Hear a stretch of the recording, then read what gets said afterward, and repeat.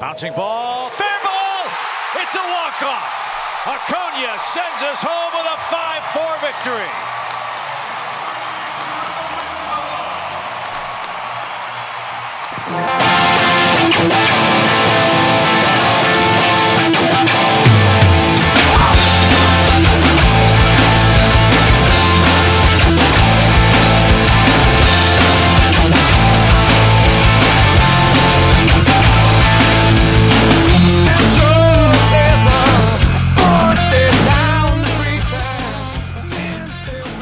Back. They tried, but they couldn't kill me. This is Steve Bennett, the host of the Sportscasters, back for Season 9, Episode 14. After a hiatus, so I could have my second surgery since March, and my 9th surgery, 10th surgery overall, and 7th surgery since 2003. We'll talk more about that and one last thing. Great show today for you. Aaron Schatz from Football Outsiders is here today to join us. He comes on the show every year to talk about the Football Outsiders Pro Football Almanac. And we preview the season a little bit, talk about what his computers, they do 1 million simulations of a season. And they get the numbers. And their favorite to win the Super Bowl this year, winning it 12% of the time in those simulations, is the New Orleans Saints. Also on the program today is Michael Fabiano. Michael Fabiano is a friend of the program, one of the nicest guys in fantasy football. Let me tell you a story. A while ago, I was trying to book Seth Davis, who I don't think it's any secret I'm not a big fan of. And this is a big reason why is because of this interaction. You know, I sent him a pitch. It was March. It was basketball was heating up. I sent him a pitch, and he said, yeah, this would be really fun. Why don't you email me after the Final Four? I just thought, well, I don't want to talk to you after the Final Four. You know, that's pointless. There's certain people who will not come on this program when they're busy. And then there's people like Lee Jenkins who will call me from his hotel room right before walking across the street to cover Game 1 of the NBA Finals. Or people like Luke Wynn who would call me to do an interview every week. The Monday or Tuesday after the bracket came out to talk college basketball before the tournament started on Thursday so that I could get it up. And then there's people like Michael Fabiano who, no matter what's going on, makes time every August to talk fantasy football so we can get some draft, some sleepers and some busts and, all the kind of things you talk about. I also talked to Michael a little bit about the game and where he sees fantasy football headed. And why people should play on NFL.com. And he hinted at a pretty incredible new feature on their app. Sounded like maybe a all-12 type video situation. I'm not exactly sure, but you can hear that interview. So this is what we're going to do. We're going to do Aaron Schatz in a second. Then we'll do the book club. Then we'll do Fabiano. And then one last thing. And I'll talk a little bit more about my health. Before we get to all that, sort of a somber note here. I wanted to say rest in peace to Don Banks. Don Banks, one of the nice guys, really. Always a lot of fun to try to book him. He was, I would write him and I would try to book him. And sometimes he'd be into it and sometimes he wouldn't. But he was always honest and always cool to me. And he'd always eventually came on. I think probably had him on 3 or 4 times. And he also did the Football Nation show. Remember, he was one of our guests on there when Don and I did that back in 2012, I believe. And he passed away tragically in his hotel room covering the Hall of Fame. 16 days ago, I quoted his tweet where he announced that he would be covering the Raiders for the Las Vegas Review or Journal or whatever the Las Vegas newspaper is. And I know that Don had been frustrated with the lack of... He wanted a platform for his work. His Snap Judgments column was even on Patriots.com for a while, despite the fact that it was more of a national column. And I was so excited for Don. I knew he was pumped. And I tweeted to him and congratulated him. And now 16 days later, he's just off the planet and he's gone. And it puts a lot into perspective for me, especially someone who's been battling his health. You just have to enjoy, I guess, every day. I know it's cliche, but when things like this happen, you just take a step back and look at your own life and think, man, I hope I'm doing enough every day to justify my spot here on this earth, because, man, it's precious and it's fleeting and it happens quick. I know Don isn't the only former guest of the Sportscasters who passed away, because I know Frank DeFord obviously as well. I don't know if they're the only two, though. They might be. Either way, it's tragic and very sad, and I wanted to wish the best to Don Banks. This episode of the podcast is dedicated to Don and his family. Rest in peace, Don. All right, we'll be right back with Aaron Schatz.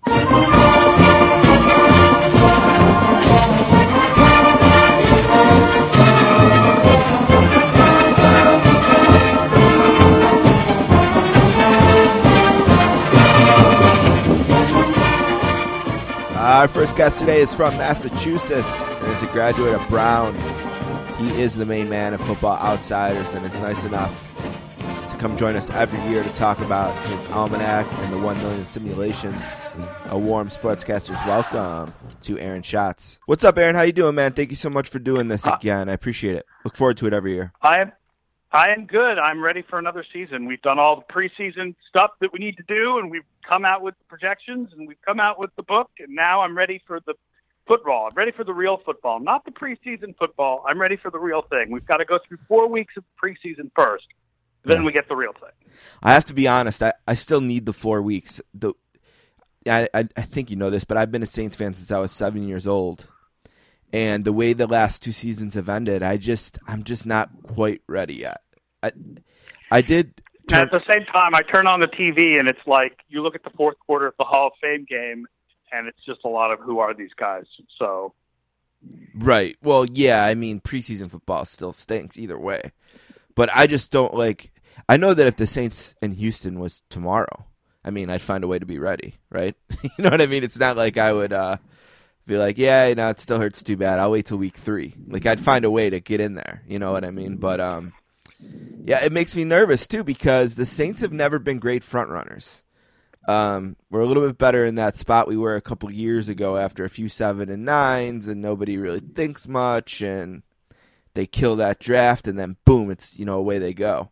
I get a little nervous when they're 12% to win the Super Bowl on the top of Football Outsiders. We'll talk about them real quickly and move on. What is Football Outsiders like about them so much this year?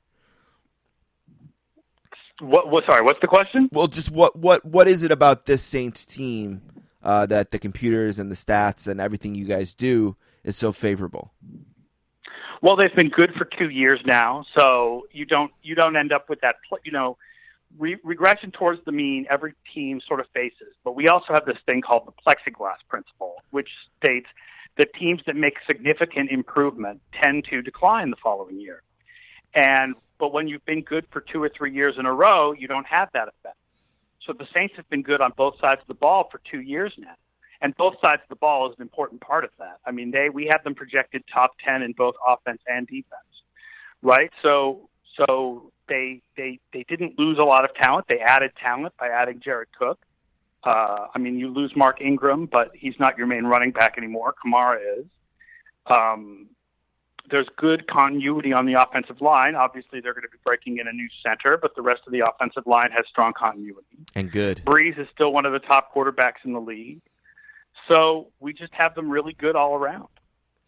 Yeah, I love that offensive line, too. I love those guys, Ramczyk and Pete and Armstead, who I know can be injury-prone a little bit. But I think they're a little bit of an underrated aspect of the team. I mean, those guys can be real ass-kickers up there. I really going to miss Unger, but I believe in these guys they brought in. I still love the core of that offensive line. The other thing is that their defense last year, one of the things that we've discovered is, this sounds strange because pass defense is much more important than run defense. But run defense predicts the following year better than pass defense does.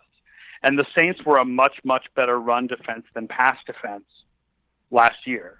I mean, it's almost to the point where run defense predicts overall defense better than pass defense does. So a really strong run defense like that is an indicator that their pass defense is likely to improve. I know that sounds strange, but that's what we found over the last few years. So, that's another thing that keeps their their defense strong in our projections. Let me ask you this, and it's not just necessarily about the Saints, but in general. That run defense last year, I remember everyone was like, oh, it's fake. People just throw all over them, so their run numbers are, protected because people just don't run, or, they're just, it's just, they get attacked in the air so much. Do you find that in your studies, or because I kept waiting for that running back to come in then and torch them for 250 yards, and it just never happened? I think maybe that's not how we measure. That's not how we measure run defense, right? So we measure efficiency per play, and we're measuring it based on the down and distance compared to an average play, right? So if the average run on first down is, let's say the average run is 4 yards on first down, or let's say this actually. Let's say the average run on first down is 3 yards.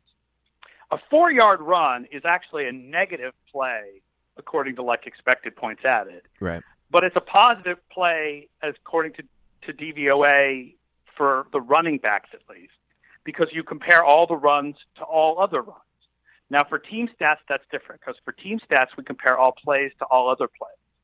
But still, we're comparing all first and 10s to all first and 10s, all third and 10s to all third and 10s. So it's not like if the pass defense puts them in certain keeps them from running in certain situations where running is easy, it doesn't matter to us because we're only measuring the situations in which teams actually do run the ball.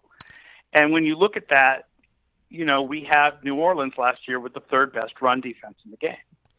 Yeah, and that's actually kind of a point you made in your introduction this year too, was how important context is when studying these stats and how important it is. I think you made the exact point about running the ball and how, say all 3-yard runs aren't equal. It might be a failure on first down, but on 3rd and 2, a 3-yard run is a winning play, a great play. And I think you made that point. You were trying to make that point, I think, overall in your introduction about how important context is in the study. You want to expand on that a little bit more? Yeah, that's really what Football Outsiders is all built on. Everything I've been doing for 16 years started with the idea that all yards are not created equal, and that what's important is the yards based on the situation, and that's what's important is comparing performance in a situation to performance by other teams and players in the same situation. I mean, it's a lot easier to convert 3rd and 1 than it is to convert, 2nd and 10. So if you convert 3rd and 1 more often, it doesn't make you better because you convert 3rd and 1 more often than you convert 2nd and 10, because everybody converts 3rd and 1 more often than they convert 2nd and 10. So we look at every play as an individual opportunity to outperform the average based on the situation of the game.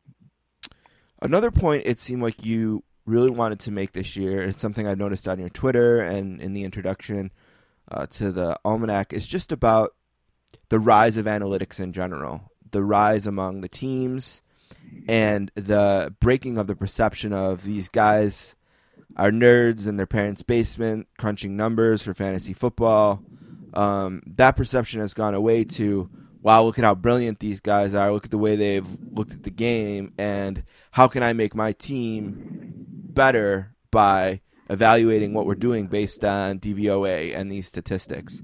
You want to talk a little bit about the evolution of statistical analytics and how you feel about being a part of that? Sure. I mean, when I started 16 years ago, there weren't any teams that had an analytics guy that they called an analytics guy. They had teams would have a quality control where they would look at tendencies from their next opponent, which is in effect is analytics. But now you have a lot of teams will have an analytics person or a staff even. Baltimore just hired 3 people, and they hired 3 people that did it on the web. I mean, you have to remember when I started, I had to cut and paste all the play-by-play from ESPN into a big spreadsheet. Now you have things like NFL Scrape R, where anybody who understands the R language can get a free database of NFL play-by-play that's constantly updated during games to analyze. So there's been a explosion in the last year or two in free analysis that people do, mostly that they put on Twitter, which I think is a little weird because it's not the best place to put analysis that everybody's going to remember for a long time. Like, I keep wanting to say to all these analytics people, like, submit your stuff to Football Outsiders as an article so it's anchored in a place where you can send people a URL of where your work is easier. And it doesn't have to be in 260 character bits or whatever, but 280 character bits. Anyway, there's just been a huge explosion of people doing analytics and a big explosion of teams hiring people. Now, let's see what happens if the analytics people start to get through to coaches about a lot of these old sawhorses that, that analytics has shown to be incorrect, or analytics has shown. You're starting to see more teams spread things out more teams run more play action, but we really aren't. Teams are being more aggressive on 4th and 1s, but they're not being as aggressive as analytics say they should be. Teams are not being as pass heavy as analytics say they should be. They're paying running backs less, but not quite to the extent that analytics say they should be. Like, it's going to be really interesting to see that push and pull over the next few years between what analytics departments are finding and what the coaches, old school folks want to do and how they grew up on football. Yeah, one thing I was pumped about when reading the Saints chapter is your writer just made the point about how aggressive the Saints were on 4th down and how great that was for their offense. I think they went for it almost 18, 19 times, and they were very successful. I think they only missed 2. I don't remember the exact numbers, but they did. Peyton's always been very aggressive on 4th downs. He's one of the most aggressive coaches in the league and always has been. Yeah, and you know what has been different? It's not like this, oh, he's a riverboat gambler guy. It's been more perceived as like, oh, he's aggressive and he believes in his offense kind of a guy. It's been interesting the way, people have described it on television and in other places when watching it. I think that that's more of it. I think that the way people have responded and described it has been a positive for the statistical revolution. I mean, people aren't looking at him as like this crazy gambler. They're more looking at him as someone who, is playing the numbers and believes in his talent, that kind of a thing. Yeah, well, I mean, I've always felt like the reticence to go for it on 4th and 1 seems very strange to me because from a non-analytical point of view, there are positives to it. Like, you quote-unquote send a message to your team that you believe in them. Right. And, I mean, there are non-analytical reasons to go for it more often on 4th and 1 also. The fact is that when fans would scream for teams to go for it on 4th and 1 before analytics existed, they didn't do that because they had a natural understanding of how the expected points added in situations worked. They did that because they liked aggressiveness and they felt like it gave their team confidence. And so those are good non-analytical reasons to be more aggressive. Right, the old intangible, especially in the road, like, hey, we came to Atlanta to win today. Look at that. We're going for it. We came to win. We want 7, not 3, that kind of attitude. Yep.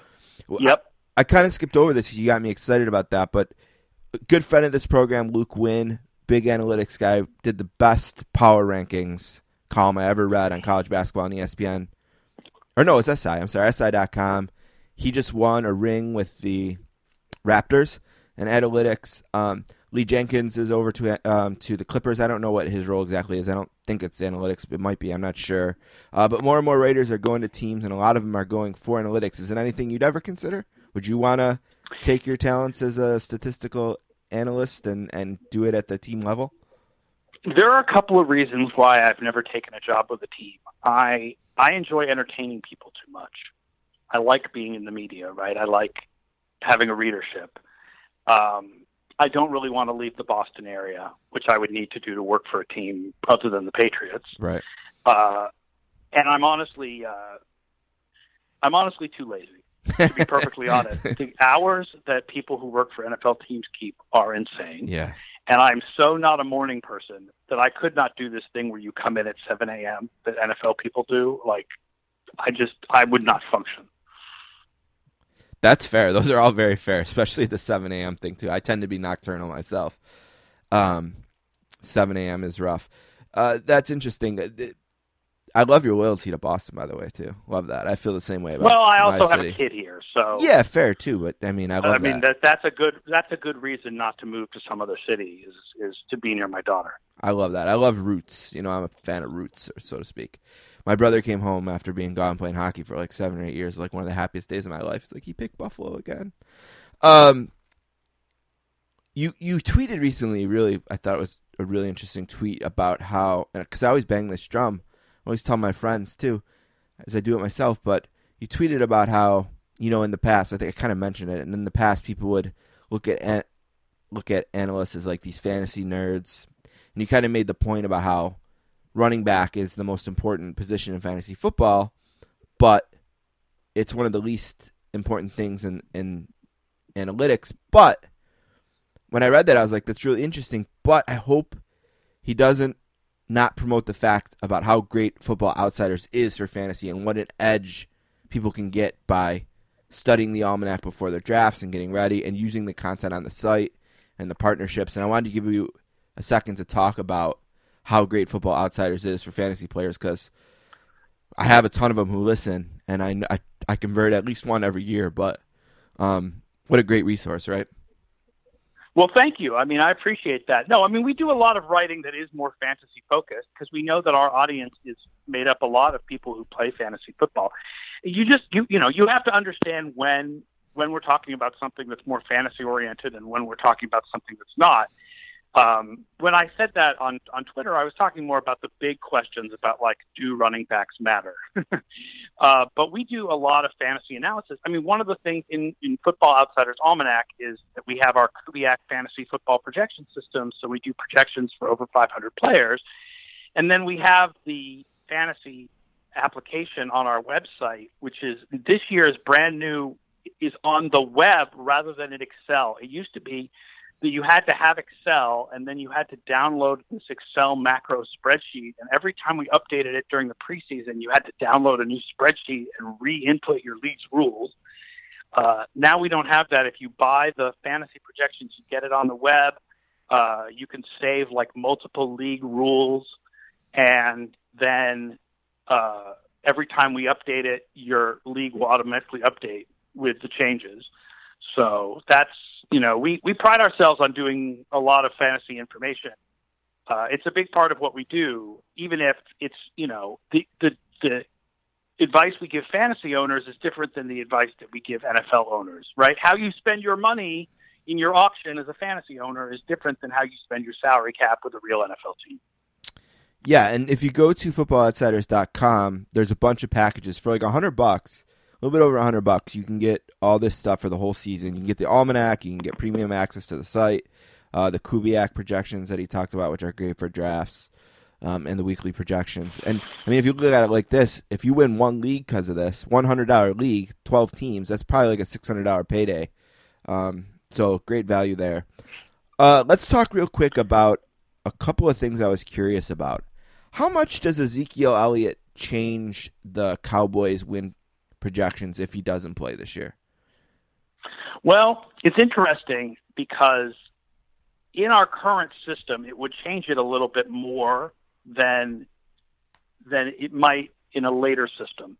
One of the things I want to study in the future is we have a variable in our win projection system that adjusts teams based on personnel changes, and it's based on the personnel changes at the skill positions on offense, based on our DYAR stats, defense adjusted yards above replacement. What we need to study for the future is what happens if we separate that variable into two variables, one for running back and one for tight ends and wide receivers, because the fact is that so much of analytics has shown that running backs are far more replaceable than wide receivers are. And look at just what happened with Kareem Hunt last year in Kansas City when Kareem Hunt stopped playing because he was cut after the after the violence video came out and everything. The running backs that played in his stead just picked right up where he left off, suggesting that so much more of running back value is actually offensive line and scheme value, not the running back himself. Same thing goes with Todd Gurley and C.J. Anderson. So in the current system, it would hurt Dallas in our projections a good amount to not have Ezekiel Elliott play, but I think in our future system it may hurt less. Like, we have to do some work on this. Right. Because, I mean, the Chargers is another example where their second favorite to win the Super Bowl at 10.5%. I assume that's with Melvin Gordon, right? With him factored in? Right. Yeah. And the same thing happens if Gordon doesn't play or if Gordon gets traded. We may, we have to look at how much losing your running back matters versus losing players at other positions. Right, like maybe like A.J. Green's injury may be more of a blow. If he misses 3 games, is your guess that that's a bigger blow to Cincinnati than if, say, Elliott held out 3 games and then came back, kind of like Emmitt Smith did in the 90s when he missed the 2 games and then came back? Yeah. Yes, if A.J. Green misses games, that's a bigger blow than if Ezekiel Elliott or Melvin Gordon miss games, especially Melvin Gordon because we know he's got quality backups. Right. It's interesting, too, because I was hearing your explanation there. I was thinking about the Chiefs and how quickly they showed Hunt the door versus how more restrained they were with Tyreek Hill. Waiting, let's wait for the facts. Let's see what happens. Let's see what plays out. I know there was a video in the one and not a video in the other, but I wonder if analytics and it being running back versus wide receiver played a part in their decision to wait for the process to play out. Yeah, I wouldn't be surprised if that was the case. I mean, I wouldn't be surprised. I never thought of that. They don't need analytics to feel like Tyreek Hill is an unmatchable speed player, and that they can't afford to lose him, and so they're going to wait that out as much as possible. You guys do what, 20,000 or so simulations? How many simulations do you do? A million. Oh, a million. When you did during the season, when we update our playoff odds every week, it's between 30 and 50,000. But for the book, it's a million. Yeah. When you did the million simulations, you started looking at the data. Was there a team on either end of wow, that's better than I thought, or wow, that's worse than I thought? Detroit. Okay. Which side were they on? Better than you thought? We have Detroit at 8.3, averaging 8.3 wins, which is much higher than I would have expected. Yeah. Why do you think that is? There's a few reasons. We have their defense. We have them improving on both sides of the ball. Some of that is rebounding to previous performance. Remember, this was a 9-7 team 2 years ago. On defense, they have the same much stronger run defense than pass defense thing that New Orleans has. They also have, they were very, very low last year in takeaways per drive, and that's something that heavily regresses towards the mean. They were 31st in the league in that last year. So that right there suggests that their defense is going to be a good amount better this year. And on offense, we like some of the players, that they picked up the talent with Hawkinson, the tight end, and then Jesse James was really strong last year for Pittsburgh. And yeah, overall, just some rebound and also no longer having coaches in the first year of the scheme. Right? Yeah, I was just going to ask that. The fact is that the teams take a step back. All other things being equal, teams take a step back in the first year of a new scheme, and they take a step forward in the second and third years of a new scheme. And then Detroit is in the second year of new scheme on defense, and on offense, it's a new offensive coordinator, so that's actually a little bit of a step back. I have to do it. My most loyal listener since episode 1 is my mom, so I got to ask you just a couple Bills questions real quick. What did the computers think of Josh Allen last year, and do you see him as a viable top-tier quarterback going forward? Even mid-tier, Well, we had Josh Allen near the bottom of the league in passing value. He had a lot of running value for a quarterback. Obviously, he's a fantastic scrambler, but we had him near the bottom of the league in passing value. And our projection system that projects players from college to the pros is just not going to project very well for a player whose college performance was as bad as Josh Allen's college performance is, even after you adjust for the idea that he didn't have, quality teammates. So I'm not a Josh Allen believer. Didn't you tell me last year he was one of the worst ever in terms of first-round quarterbacks based on your projections? I thought you said that last year. In passing, he comes out with one of the worst rookie seasons ever for a first-round quarterback. Yeah, but he did have the rushing value. He wasn't as bad as Josh Rosen. Okay. But then Rosen, look at the way the team around him was. It's as bad as things were for Buffalo receiver-wise. For Arizona, it was the offensive line just fell apart. What do you guys think of the quarterbacks this year? How does the kid from Duke going where he went with the Giants, which was such a polarizing pick, how does that look on a computer? He doesn't do too. He comes as kind of average in our Q-based projections. So I think that was a bit of an overdraft. He's a player that normally you would have gone later because he also didn't have great performance. And with him, there's a little bit more of an asterisk on it because he played a very hard schedule at Duke, but he also didn't have strong teammates. But at the same time, the quality performance is not there, but he had a little bit more experience than Allen did, so he comes out a little bit better in our projection system. It's really interesting this year because, one of the big variables in our projection system is this college experience thing. And the top two prospects, they were not the top two guys to go, but they were generally considered the top two prospects, only had 1 year as starters. So we only have 1 year of Dwayne Hopkins, and we only have 1 year of Kyler Murray.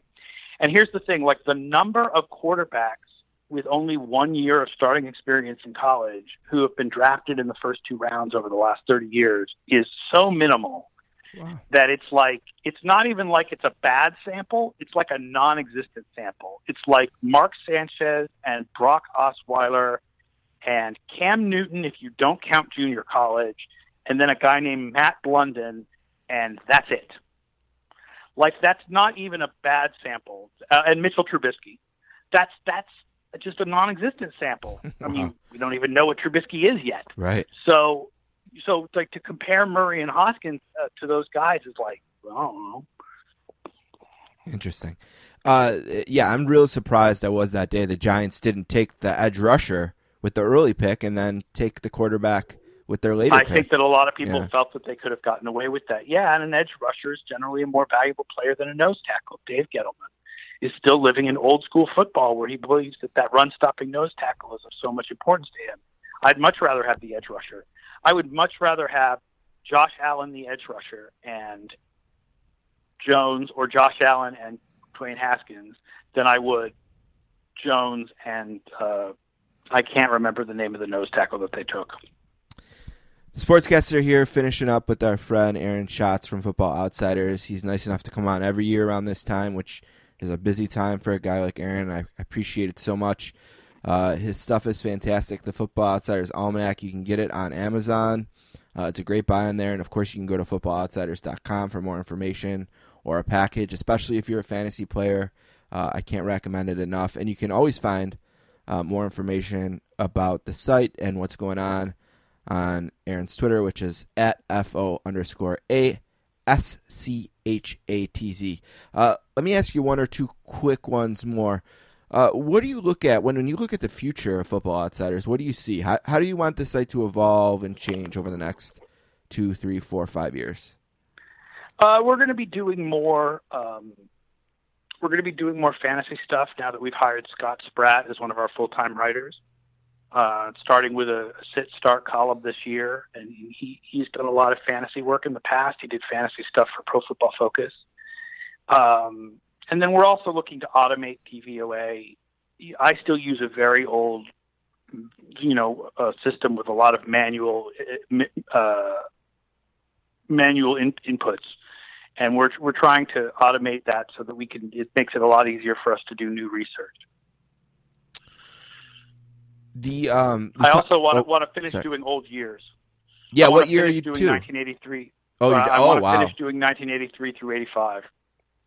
Wow, very cool. Yeah, it'd be interesting to see where that Bears team from 85 ends up on the charts. Oh, so am I. Yeah, it's because they're such a talked about team, and that'd be really interesting. I can't wait to hear about that. I tend to think that's the best team of all time, so I really can't wait to have them in my numbers. Such a fun team to read about and watch shows about too. So many characters and Walter Payton and Jim McMahon and all the guys in that defense. That would be a really cool team. That'll be really interesting.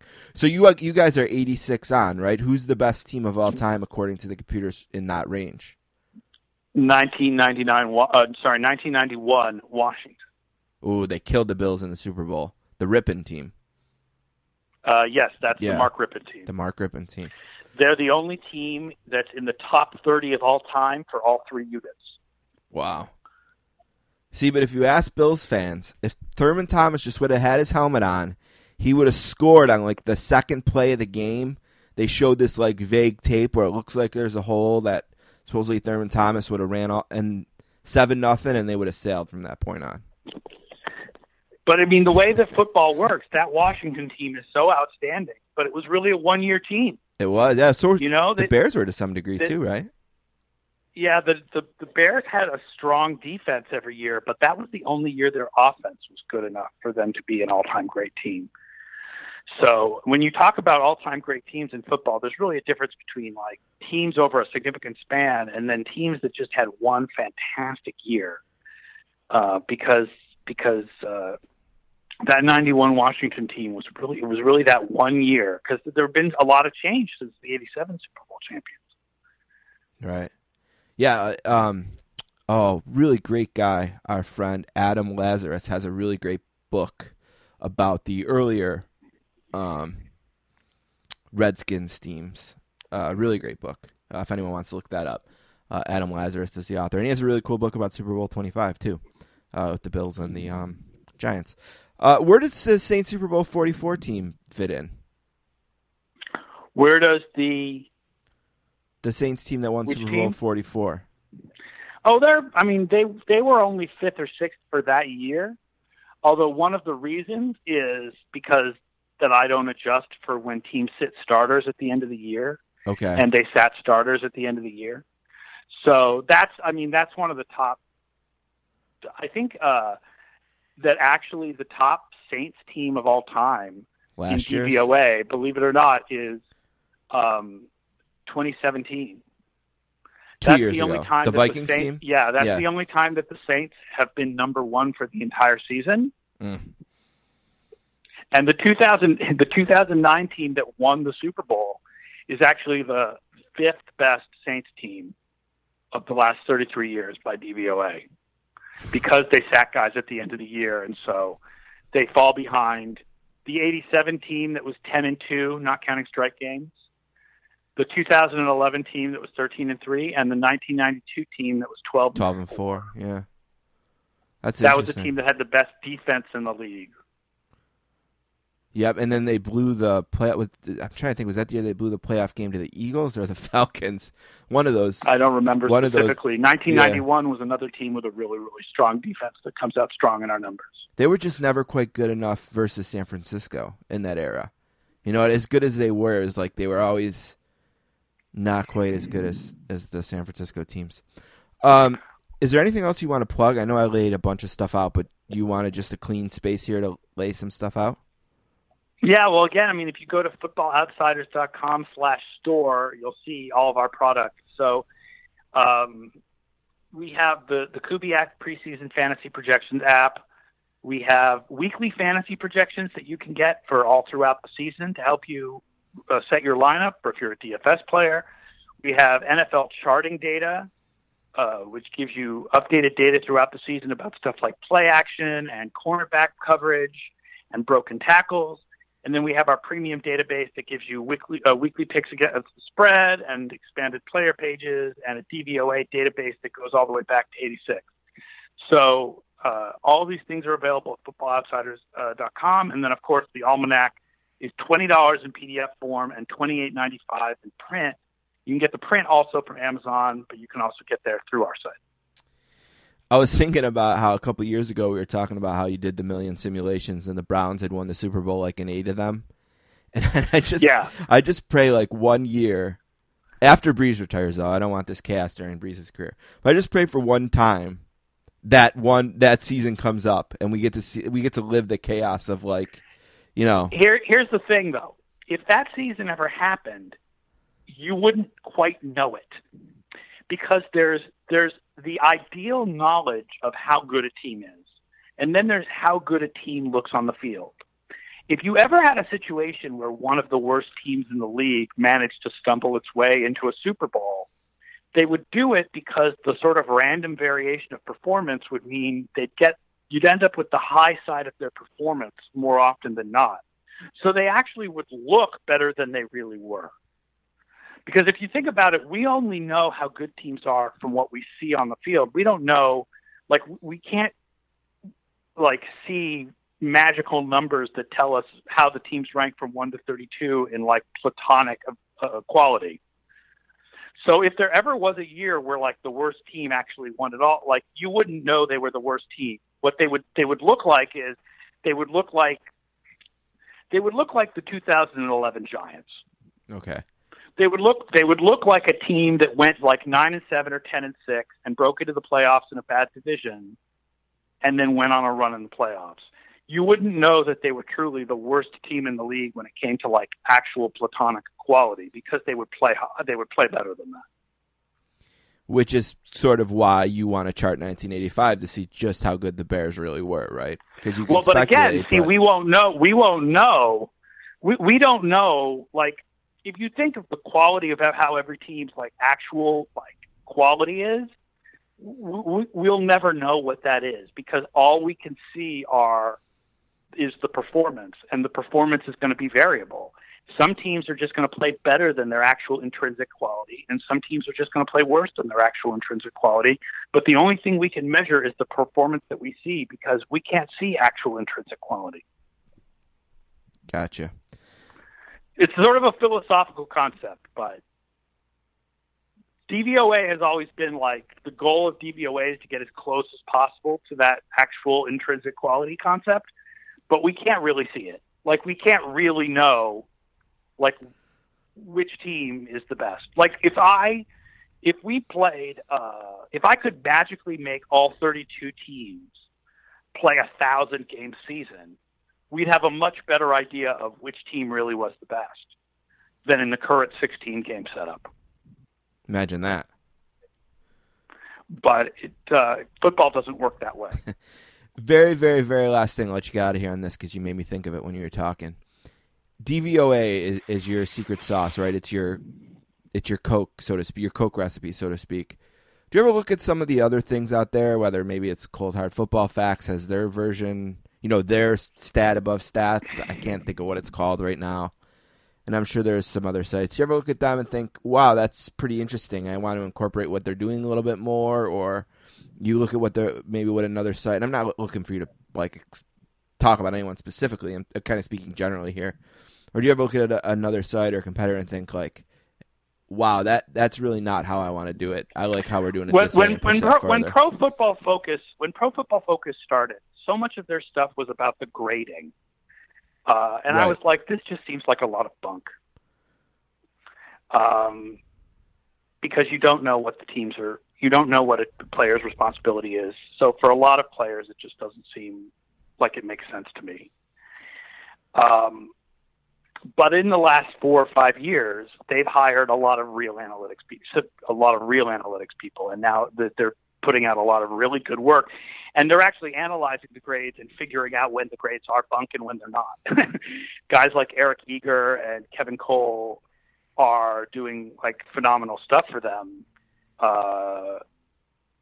doing real analytics. They're very different from what Pro Football Focus did in its first few years. So, I absolutely pay attention to what they're doing. And also all the people on Twitter who are doing stuff with the NFL Scrape Bar package and looking at EPA and stuff. I think there's a lot of really great stuff out there. FootballOutsiders.com is the website, and of course the Football Outsiders Almanac is available now, like we said, on Amazon and on the site FootballOutsiders.com/store. If you think the Bill Parcells coaching tree is awesome, you should see the Aaron Schatz writing tree with guys like Bill Barnwell and Mark Tanier and all of the great guys who make the Almanac great every year. I wanted to give them a quick shout out. Thank you so much for doing this every year. I really, really, really appreciate it. Thanks for all the time today. Thanks for having me on, and I hope all your readers will go out and pick up the book if they haven't done it already. I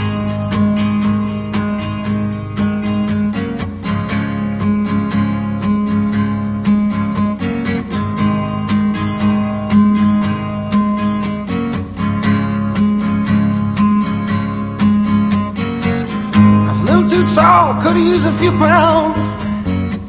Tight pants points hollering out. She was a black-haired beauty with big dark eyes and points all her own, sitting way up high. I want to thank Aaron Schatz for being on the podcast today. Way up firm and high. Don't forget to check out the Football Outsiders Almanac for 2019. Out in the back seat of my All right, real quick book club update. Real quick. I don't think we're going to do anything else for the summer. We'll get back into it in the fall. But what I do want to do between now and September, it's only a couple weeks anyway, is I want to clear the desk of 2 books as I move my Twizzlers here. One book, these are books that we didn't get to before surgery and all that. And one is called Brof, On and Off the Ice with John Brophy, one of hockey's most colorful characters. And that's by Greg Inkpen. And I want to talk to Greg. Greg was nice enough to reach out to me, send me this book, and I want to get him on. I feel bad I didn't before surgery, but I certainly will before we add anything else to the book club. And, of course, the other book that we've been trying to pin down some time, it's Blake J. Harris, The History of the Future, Oculus, Facebook, and the Revolution That Swept Virtual Reality. Blake is a friend, and he's reached out and said, just get better, feel better. I hope you're okay, but it's ridiculous I haven't had Blake on yet. And I do have a copy, by the way, of The History of the Future.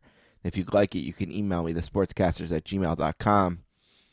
What else did I want to mention about the book club? I'm just looking over at my bookshelf, and it's just unbelievable to see all the books. And one last thing about Blake is there was news during the week that not only is the documentary about console wars getting closer to being a reality, but there's also going to be some kind of episodic television show based on it. And I guess there's a little bit of a bidding war on that right now. So congratulations to Blake on that. If you Google console wars, you could read the story. Seth Rogen and his partner, I know, are producers of the documentary. I can't wait to see it. I actually watched a pretty awesome documentary the other day on Netflix called Jack of All Trades about baseball cards and this story about a dad and his son. It was really great. It's unbelievable how, worthless baseball cards are at this point. But yeah, I want to I'm just like I said, I'm just looking at the enormity of my bookshelf and all the books on there and all the names and all the guys that came on, guys and gals. I could see a copy of Big Fella. I think of Jane Levy and how amazing it is that Jane Levy is the first lady of the Sportscasters podcast. It blows my mind. But with that said, I just wanted to really quickly update that, let you know what's going on. And, we'll ramp back up in the fall, too. Obviously, stuff will start to come out as well. All right, let's take a break. Let's come back. Let's talk to Michael Fabiano. And then I'll be on the other side of that with one last thing. Update you on everything that went on while I was gone and where my health stands now. And then that'll be it for the return. So let's take a break. We'll be right back with our man, Michael Fabiano.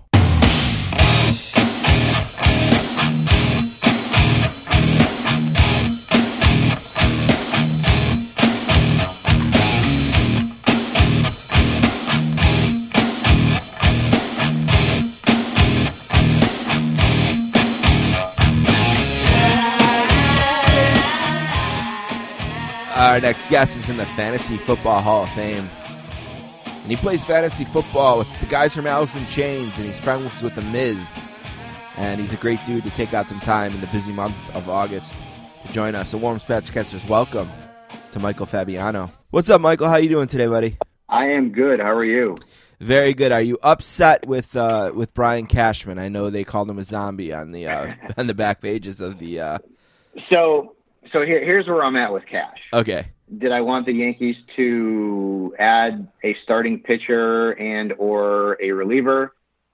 Absolutely. Especially after what happened to our starters in Boston. That was disheartening, and all the injuries that we've had. But here's where I had to give him a little bit of a pass. I don't know that another GM in baseball has had as much success making moves in the last 2 years as Cashman. Luke Voigt was cast off. Traded for him. He's been a star with the Yankees.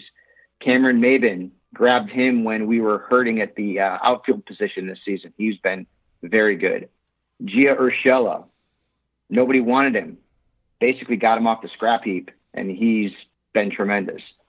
DJ LeMahieu, who is hurt, which has been sort of the story of the season for the Yankees. Everyone's been hurt. LeMahieu has been our MVP. Yeah. And it wasn't like he wasn't out there for a while on the free agent market. Other teams could have come in and grabbed him, and no one did. So, and that's just a few of the. I mean, getting Didi Gregorius several years ago when Jeter retired. Like, it started off horribly, but now Gregorius is one of the best shortstops in baseball. So I can't kill Cashman completely, because a lot of what he's done has helped us to get where we are right now.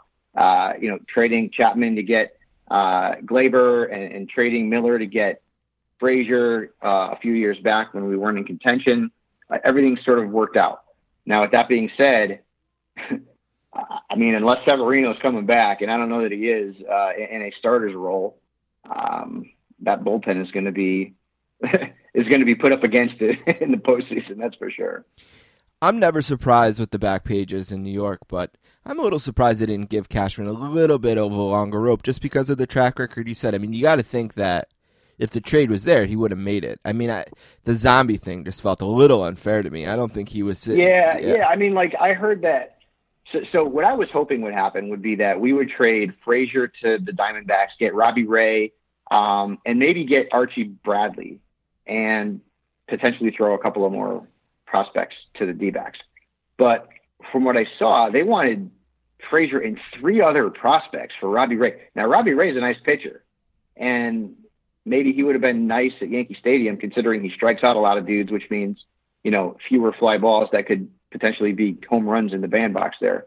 But, I mean, if Chapman thought that he was getting put over a barrel and he decided, well, I'm just going to stick with what I got, then at that point, I wouldn't blame him as much. But I do feel a little bit disappointed, certainly, that the Yanks didn't get another pitcher or a reliever. But we'll see how it goes, man. Right now, I'm more worried about the injuries because Voit is out. If he needs surgery, he could be out 6 weeks. LeMahieu's been banged up. I mean, it's been ridiculous. We've done this all without Stanton, Severino, Dellin.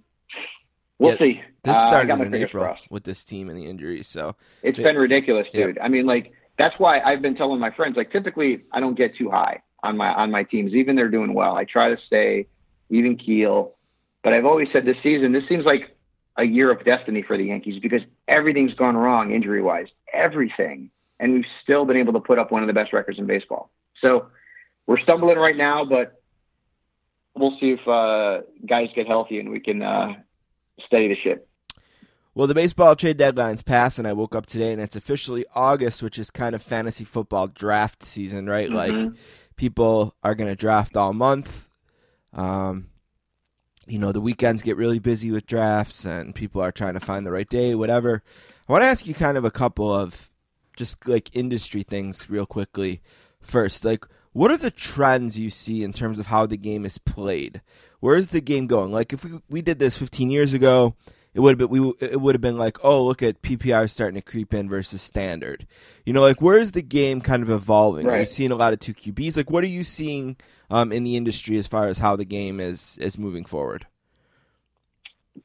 Well, outside of the whole movement to DFS, which is, sort of happened. Right. Separate you're seeing new leagues that are forming in terms of, so best ball leagues have become pretty popular. There's this new format. I'm playing in it this year for the first time. And I think if you're a fantasy owner and you're like hardcore like I am, you want to try new things. It's called a guillotine league. I don't know if you've heard of guillotine league now. It hasn't really picked up. It's not super popular.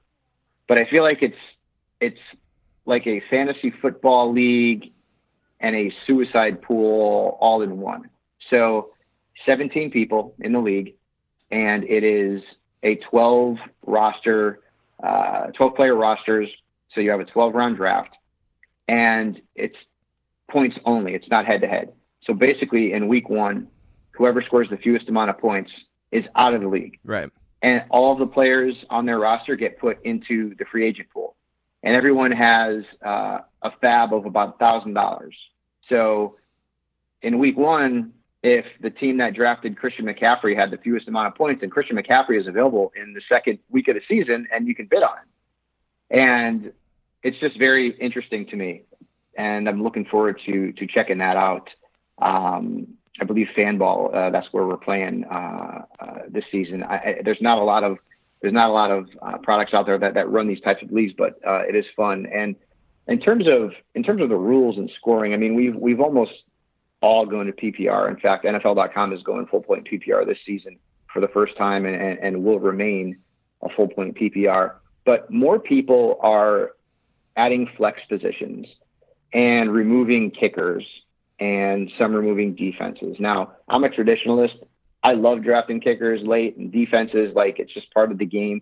I feel like kickers get a bad rap. Yes, it can be hard to predict them, but I mean, Greg Zuerlein was giving me 10 points a game last season. I mean, that's pretty damn good. And I feel like kickers can help you win a fantasy championship, and they are a part of the game. It is called football, after all.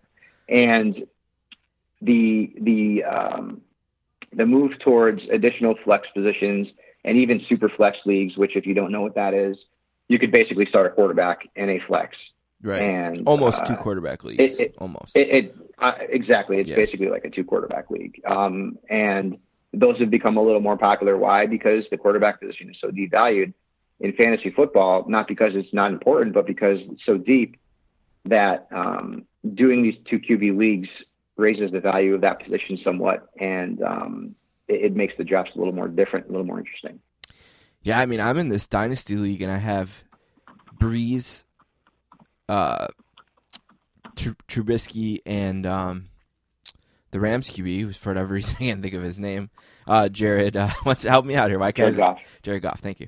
Jared Goff. Yeah, I have those 3 guys, and it's amazing how the trade market for them was essentially, yeah, you'll probably just cut one. Like, that was the trade market. Like, hey, how about John Brown that's for what one? it is. Nope.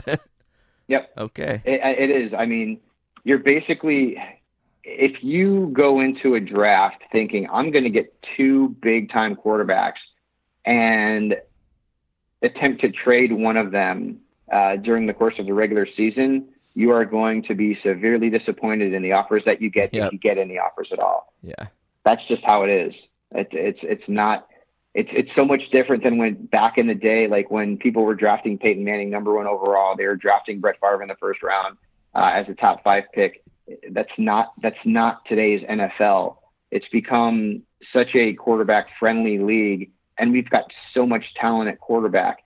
I mean, at this point, the big names, Brady, Breeze, Roethlisberger, Rodgers, Rivers to a degree, you're looking at younger quarterbacks with very little, if no NFL experience, being drafted ahead of them. Kyler Murray, who I love, Lamar Jackson.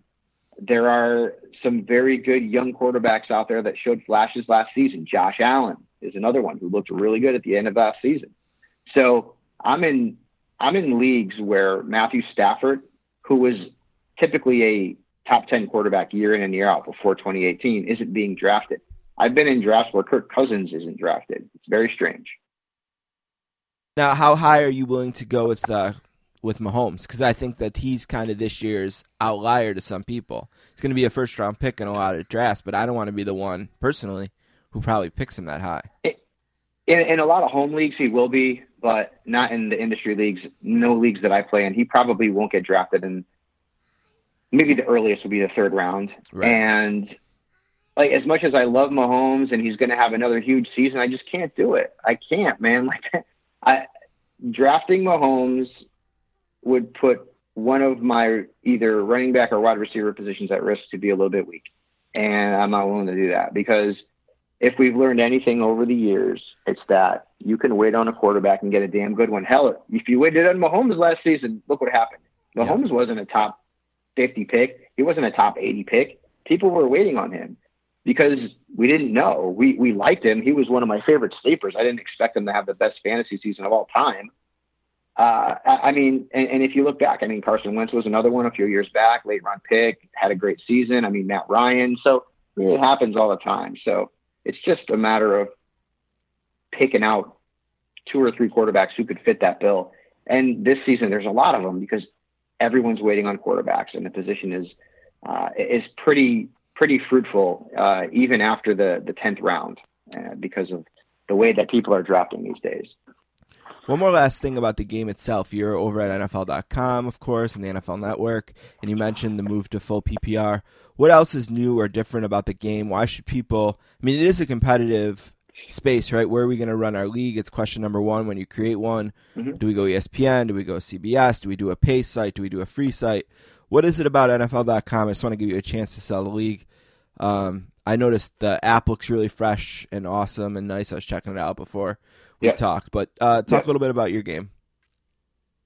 So, obviously, we are the only product that can give you the video highlights of your players real time.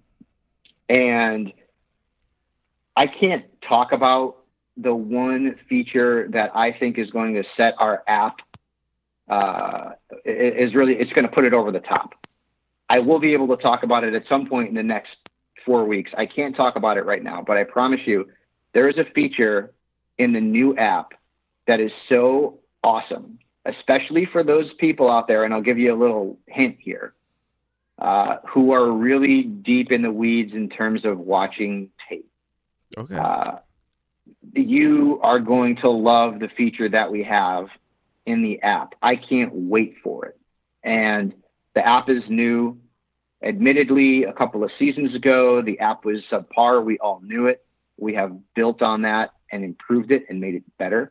We have a lot of people who have worked very hard on this app, and it's awesome. It's got a fresh new look, new logo that some people will be able to see now or if not very shortly. And there are features within the app, more video, more content, easier access to getting information about the players on your team. It's going to be worth it. So I know it's hard to convince people to move their leagues from one site to another. So even if you don't want to do that, I would still tell you, go out, sign up for an NFL managed league, and check out the new app, because some of the features are going to be very, very cool. And there's going to be a lot of other competitors out there that are wishing they had it. Awesome. Let's talk about it. Sportscasters are here with Michael Fabiano. A few minutes left, talking fantasy football. It's that time of year, August. Let's talk just for a second about Ezekiel Elliott, because I know there's a lot of people out there, the once bitten, twice shy people who are like, I went through this last year with Le'Veon Bell. I'm not doing this again. How afraid are you of Elliott and his status going into drafts? I honestly think he's going to be back sooner than later. I don't expect him to miss time. It's a totally different situation than Le'Veon Bell. It's a different situation than Melvin Gordon as well. He's still got 2 years on his contract. He's got this year and next season. So, and then he wouldn't be a free agent until 2021. The Cowboys, typically they're going to pay their players. Okay. I mean, we ran into this back in the early 1990s with Emmitt Smith. Right. And he held out a couple of games, came back, and then, the Cowboys went on to a very successful season. And I don't know that Zeke will miss time. He doesn't have the leverage of a Le'Veon from a season ago. And maybe it's just me being a Cowboys fan and being hopeful, I just don't see him missing games. Now, Melvin Gordon, and there's a report that came out today that his agents have asked for a trade because they weren't happy with what the Chargers' offer has been. That one scares me a little bit, where I wouldn't be surprised if Gordon did miss regular season games. But there's going to be a time during the course of the season where he's going to have to come back, because that will affect his ability to become a free agent. And Gordon, I almost want to see him get traded to the Buccaneers if he can't play for the Chargers. I would love to see him in Tampa Bay with Bruce Arians, because right now they have Ronald Jones and Peyton Barber, and neither one of those two running backs is going to excite fantasy owners terribly. But I think Austin Eckler and Justin Jackson would be a pretty decent duo for the Chargers, and Eckler would be in the flex starter conversation for fantasy fans. And Gordon going to Tampa Bay, he wouldn't miss a beat in terms of his value. So that is a scarier situation, a situation where I do believe Gordon could, in fact, miss regular season games, not an entire season like Le'Veon, but he could miss regular season games. And I do think Zeke will be back. Zeke is very important to that Cowboys team. And as far as I know, the relationship with him and the Joneses has been a good one. And they have supported him through his issues off the field, his legal issues. And I don't know that this relationship is to the point of being fractured like the Chargers and Gordon relationship appears to be at this point. I still think that Zeke and the Cowboys, they're on the same page. They just need to make the numbers work. And the Chargers and Gordon are not on the same page. Does that mean that your first round tier, your first tier is at 4? Then, like, do you think 4 is the best value in the draft this year?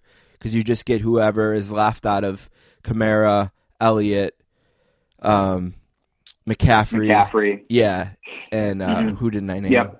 Is that where you are, that fourth? You think that's the best spot? You just pick who's left of those big 4?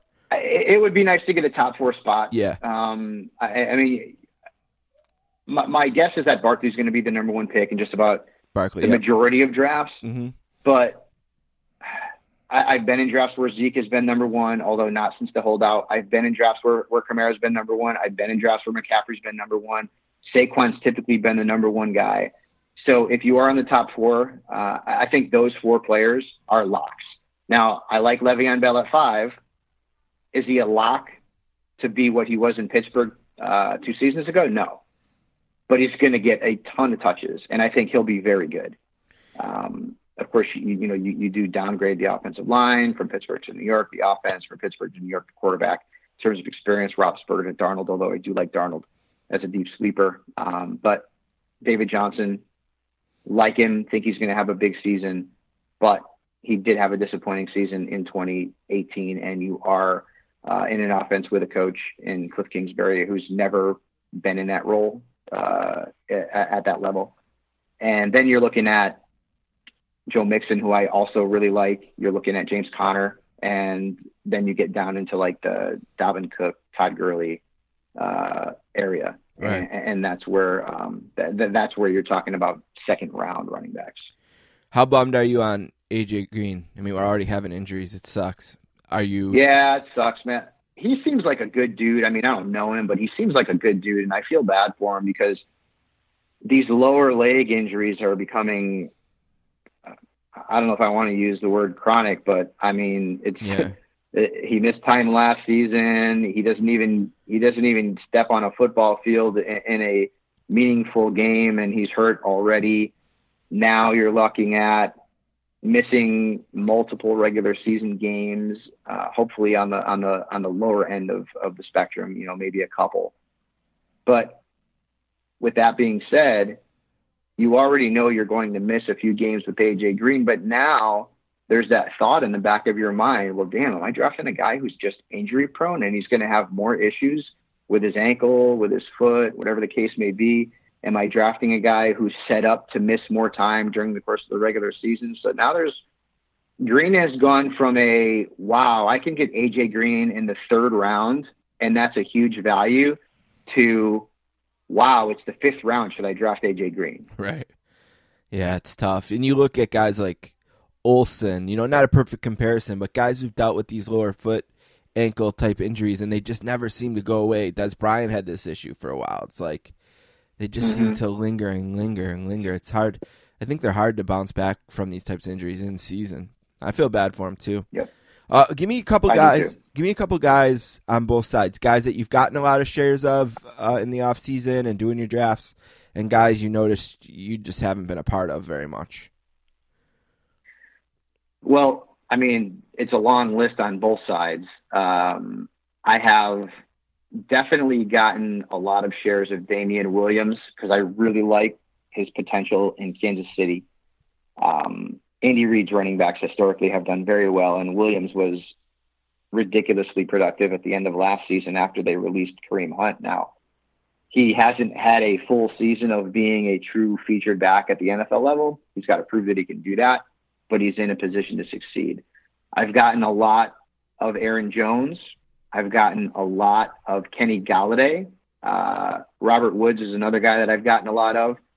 I've tried to get Chris Godwin in every draft. And if I don't get Chris Godwin, I'm trying to get DJ Moore because they're both being drafted pretty closely. So it's hard to get both. Right. Both guys I really like, potential breakout wide receivers. I'm getting a bunch of shares of Evan Ingram, Hunter Henry, and OJ Howard because those are the 3 tight ends that are available when I feel comfortable drafting tight ends because I'm not going to take Kelsey as great as he is. I'm not going to get Ertz as great as he is. I'm not going to get Kittle. So I'm getting Henry, OJ, Evan in that 5th, 6th round range if they're available. OJ Howard I've gotten in the 7th. I've got a bunch of shares of Kalen Ballage, which is looks like it might work out.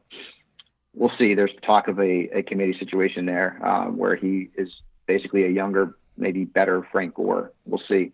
I've also gotten a bunch of shares of in the later rounds, Jared Cook, 9th round. If I don't get one of those top 5 tight ends and or top 6 tight ends, because I'm not going to get one of the top 3. I just don't draft tight ends that highly.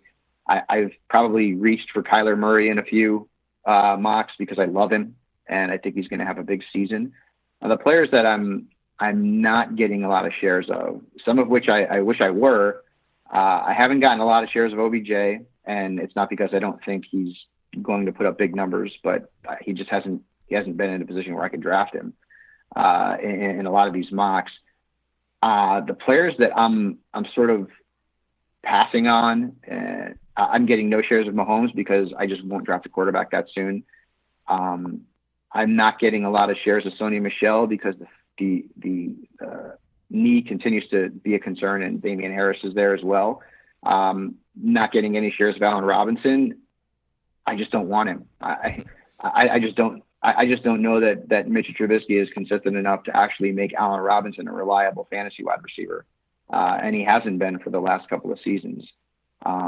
He's been banged up. And then of course, last season, it didn't work out for him, in that go around with the Bears. And I could be wrong about him this season, and I hope I am because he's a good dude. But, that one season he had in Jacksonville, that one huge season, has been the only big season that he's had from a fantasy standpoint. A couple of other players that I am not grabbing, Sammy Watkins. I don't know why. There's certain players that either have burned you in the past or you just feel like they're not worth taking a shot on. Now his ADP has dropped ever since Tyreek Hill's suspension. Non-suspension, let's put it that way. And so maybe I'd be a little bit more apt to draft him if he's out there in like the 8th round, but I really didn't want anything to do with him, even if he was going to be the number 1 option in Kansas City, because he was going so high. I don't know. There's something about Sammy Watkins. I've been burned by him. I'm trying to avoid that. Jordan Howard is someone that I've avoided, although he's getting the first team reps with the Eagles. That is going to be a backfield committee, but he has been getting the first team reps in camp. So I wouldn't be surprised at all if he were the starter. But you're also looking, of course, at Miles Sanders. You're looking at Darren Sproles was re-signed. So there are some there are some concerns out there that this is going to be a committee situation, and Doug Peterson has sort of run that committee in the past in terms of his backfield. So getting any one of those running backs is it's a risk reward scenario. Let's just put it that way. So, and then in terms of, I haven't had a lot of shares of Eric Ebron either. And it's simply because Ebron had a ridiculous season. I think he had his quote unquote magical season that he won't be able to reproduce. Yeah. 14 touchdowns. That's not going to happen again. Right. So I've been avoiding him. I haven't been getting a lot of Drew Brees. I haven't been getting a lot of Tom Brady. I haven't gotten a lot of Ben Roethlisberger. I'm going with more of the younger guys. I'm going with the Jameis Winstons. I'm going with the Lamar Jacksons, the Kyler Murrays. those are the players, just to name a few, that I really think could have big seasons. All right, the Sportscasters here. We're done. Michael Fabiano, one of the nicest dudes in the business. He's at Michael_Fabiano on Twitter. You can follow him there. You can see him on the NFL Network and NFL.com, of course, with their in-app highlights during the season and that awesome feature that I can't wait to find out about when they unleash it on the fantasy world. Michael, let's get you out of here on this. First of all, if there's anything else you want to plug, go ahead. And then second of all, you remember people used to say to us, like, his advice, if you hear nothing today, please hear this. What would you say to people getting ready for their drafts? If they hear nothing from Michael Fabiano as they prepare to draft, please hear this. Well, first off, we will be starting up the show again on NFL.com August 12th. It'll be daily. And then we will be going to NFL Network on September 2nd, 5 days a week. And we will be live at 3 p.m. Pacific, 6 p.m. Eastern, bumping right up to NFL Total Access. So that is a big move for us, and it's an exciting move for us. And the show will be everything that you've come to expect it to be, and even more. It's going to be a lot of fun. It always is a lot of fun. So make sure you check that out. Our podcast on NFL.com will be Mondays and Wednesdays, twice a week beginning next week. So you can check that out as well. And you can go to NFL.com and see our draft kit. I've contributed a lot. Marcus Grant, Grant Barfield have contributed a whole bunch to the draft kit, where you can find rankings. My rankings are up there, my top 200. If you go to NFL.com/Michael Fabiano, there's my archive with everything that you're going to need to dominate your fantasy football. Drafts coming up. And if I had to say one thing about the upcoming 2019 drafts, and I would focus on the quarterback and tight end positions, I would say don't reach. The positions are both going to be, let's say, plentiful in the later rounds. Now, there are going to be people out there who are going to take Travis Kelce in the second round, and I honestly, he's the best tight end in fantasy football. But if you don't get a Kelce, if you don't get an Ertz, if you don't get a George Kittle, if you're not able to get a Hunter Henry or an O.J. Howard or an Evan Ingram, there are going to be tight ends in the middle to the late rounds that you're going to be able to draft, like a Jared Cook, for example, and going even a little bit deeper, like a Mark Andrews, like a Vance McDonald, who are in really good positions to have the best seasons that they've ever had. So don't reach at tight end. Don't reach at quarterback either. I've been in drafts where Mahomes has been the only quarterback picked going into the 8th round. And wow. Then there's a little bit of a run, and it's Luck, and it's Rodgers, and it's Watson. But even a guy like Russell Wilson, I have a little bit of concern about him. Last season didn't run the ball nearly as much. Seahawks are a run-first team with Carson and Rashad Penny. And, Russell lost Doug Baldwin. So still a very good quarterback, one of the best. I'm not drafting him in the top 70. Baker Mayfield, love the upside, big-time breakout guy. He's still not getting picked in the top 70. Quarterbacks who finished in the top 10 last season. And if we look at those quarterbacks, you're going to see several of them who just aren't being drafted until the double-digit rounds. Cam Newton's not getting drafted until the 9th or 10th round. Ben Roethlisberger, he was the QB3 last season, not getting drafted until the double-digit rounds. Matt Ryan, you can get him in probably the 8th or 9th round. Jared Goff, double-digit rounds. Drew Brees, double digits. Dak, Phillip Rivers. These were all the best quarterbacks in fantasy football last season. Double-digit rounds. It's very important to focus on running backs, wide receivers. If you do get a Kelce, an Ertz, or a Kittle, kudos. If you don't, middle rounds, Hunter, OJ, Evan. And even if you punt the position even further, there's still going to be some options out there for you. So, and another thing that I would say when it comes to these two positions is go after the youth, go after the upside, like a Mark Andrews, like a Vance McDonald, who's not as young, but a guy who is in a really good position to succeed. If you really wait on that position, you can draft a Chris Herndon who's got a 4-game suspension and sit on him, draft another tight end before that. And again, there are plenty out there. Ride another tight end for the first 4 games. And then when Herndon comes back, you've got a guy who could potentially be a top 10 or 12 tight end from the return of his suspension throughout the course of the regular season. So I know people in home leagues love to go after the big names. They love to go after the Bradys and the Roethlisbergers. They love the Jimmy Grahams, the big names, the Greg Olsons of the world, the Jordan Reeds. It's better to wait. It's better to go after youth. And if you do that, I promise you, your fantasy roster is going to be pretty stacked in the places that it needs to be stacked. And you're still going to be in a very solid position at quarterback and tight end, despite the fact that you waited so long to fill those positions. Michael Fabiano, you're the best in the business. Thank you for so much time in a busy month. I appreciate it, and best of luck to you in all your drafts, buddy. You too, man. Take care.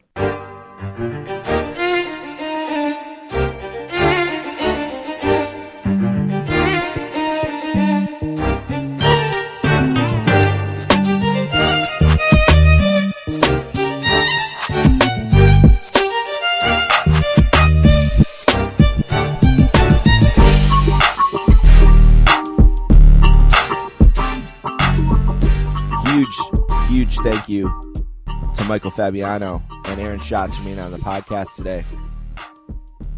I also want to once again send my condolences out to the family of Don Banks and thank Don for everything he did for this podcast.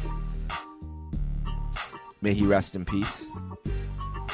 All right, we're going to get to one last thing in a second, but before we do, I just want to throw out some plugs. First of all, don't forget about my friend Peter Winson, who is the host of the podcast Greetings from Allentown, the best one-man wrestling podcast in the world. You can find out more information at GF Allentown Pod on Twitter.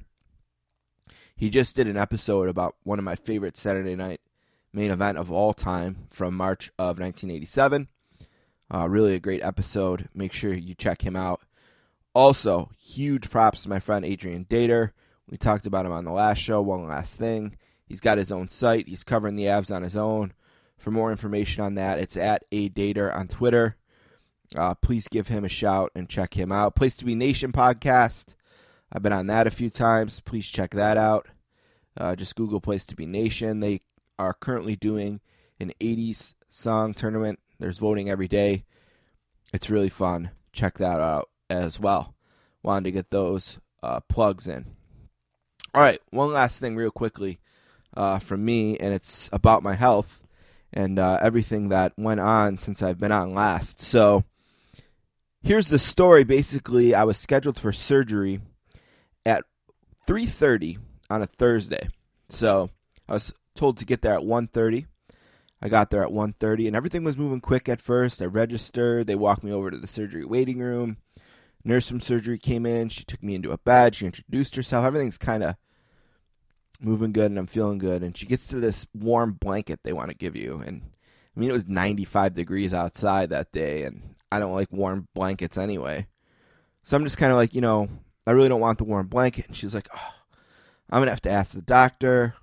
So she leaves, and she comes back, and she's like, yeah, we're not going to worry about that warm blanket right now because the doctor is really far behind. Now, my whole mindset, physically, mentally, everything was prepared for surgery at 3:30 on that day. And she's telling me now that he's in a surgery. He's got another hour left on that. Then he has another surgery that's 90 minutes, and then he's going to get to me. And I'm thinking, this is not good. This is not going to be anytime soon. So I called Tammy into the room, and I said, babe, just go, do your day. You can come back later and see me later, but right now there's no reason for us to both be sitting around here waiting. So after Dr. Adams, who's my surgeon, finished the procedure he was in, he came into the room and we signed the consents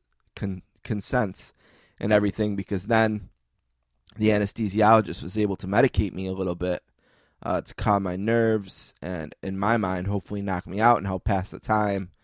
And they gave me something that was basically nothing and did pretty much nothing. And I remember just laying there well past 5, 6 o'clock. Eventually, the surgery started. He was able to do it robotically, which was huge. It took about 5 hours, I think, something like that, 4 or 5 hours. I got back to my room at around 1 a.m.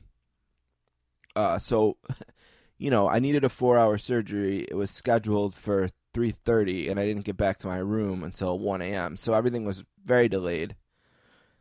We had made arrangements for my pain control before the surgery. We said I get 2 milligrams of Dilaudid every 2 hours from after surgery until I left, and they were very good about that. I basically got it every 2 hours, pretty much literally from probably 3 a.m., that Friday night right up until 11 o'clock when I left on Saturday, which was not 3 days later, but 10 days later. So I was there for about 10 days. And by all accounts, the surgery was a success. I don't have an ileostomy anymore. I don't have a bag, which is, I could jump up and down right now to just think about the fact that that's not there anymore. It's amazing to not have that the stress that came with it was just really taking a toll on me.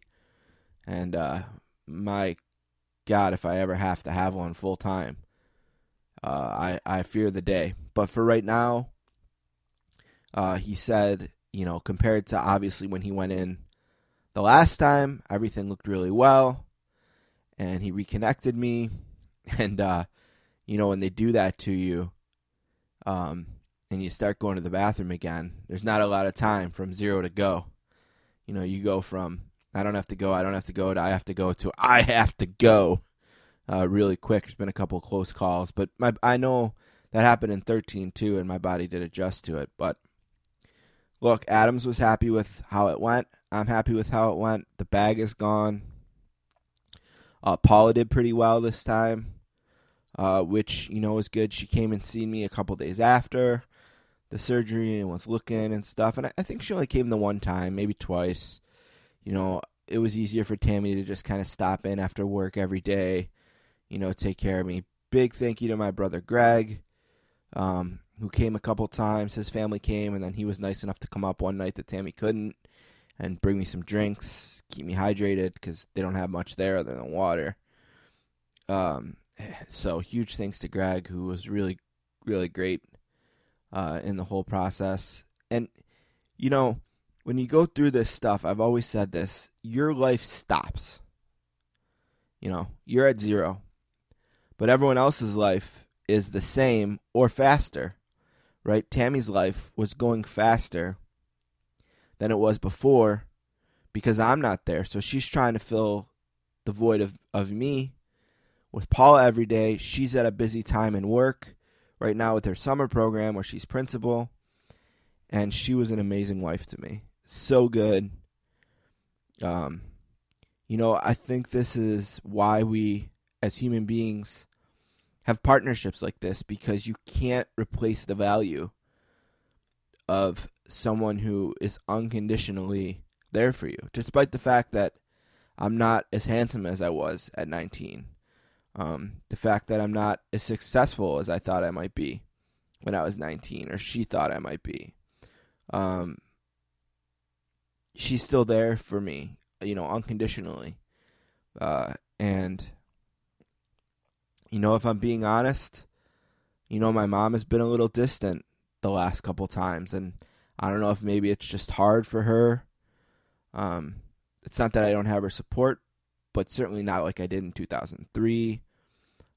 Maybe that's just part of being married, that she maybe concedes some of that, but, and my brother Anthony, he's nowhere to be found. He's off living his crazy life.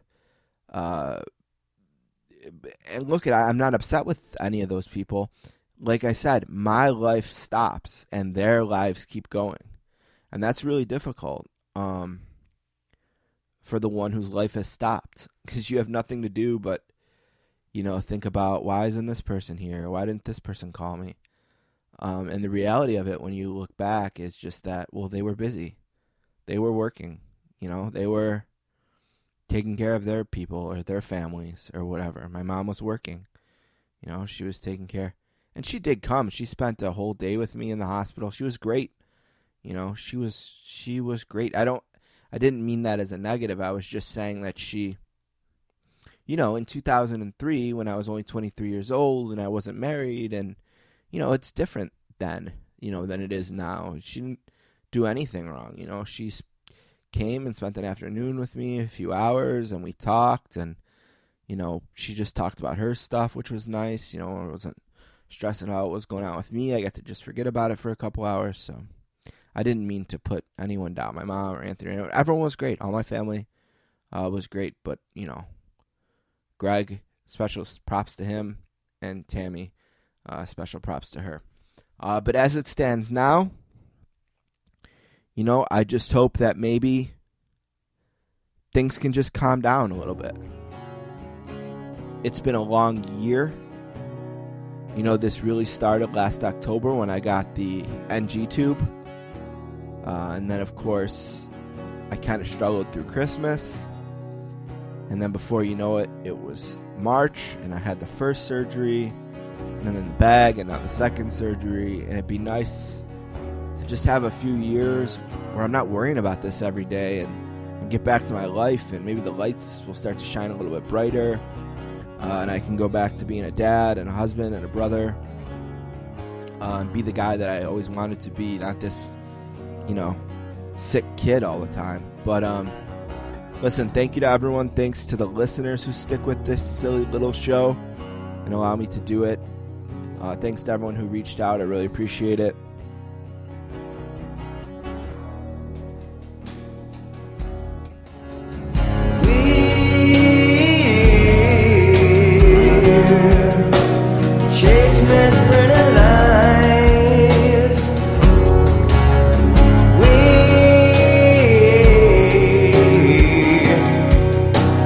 Face the path of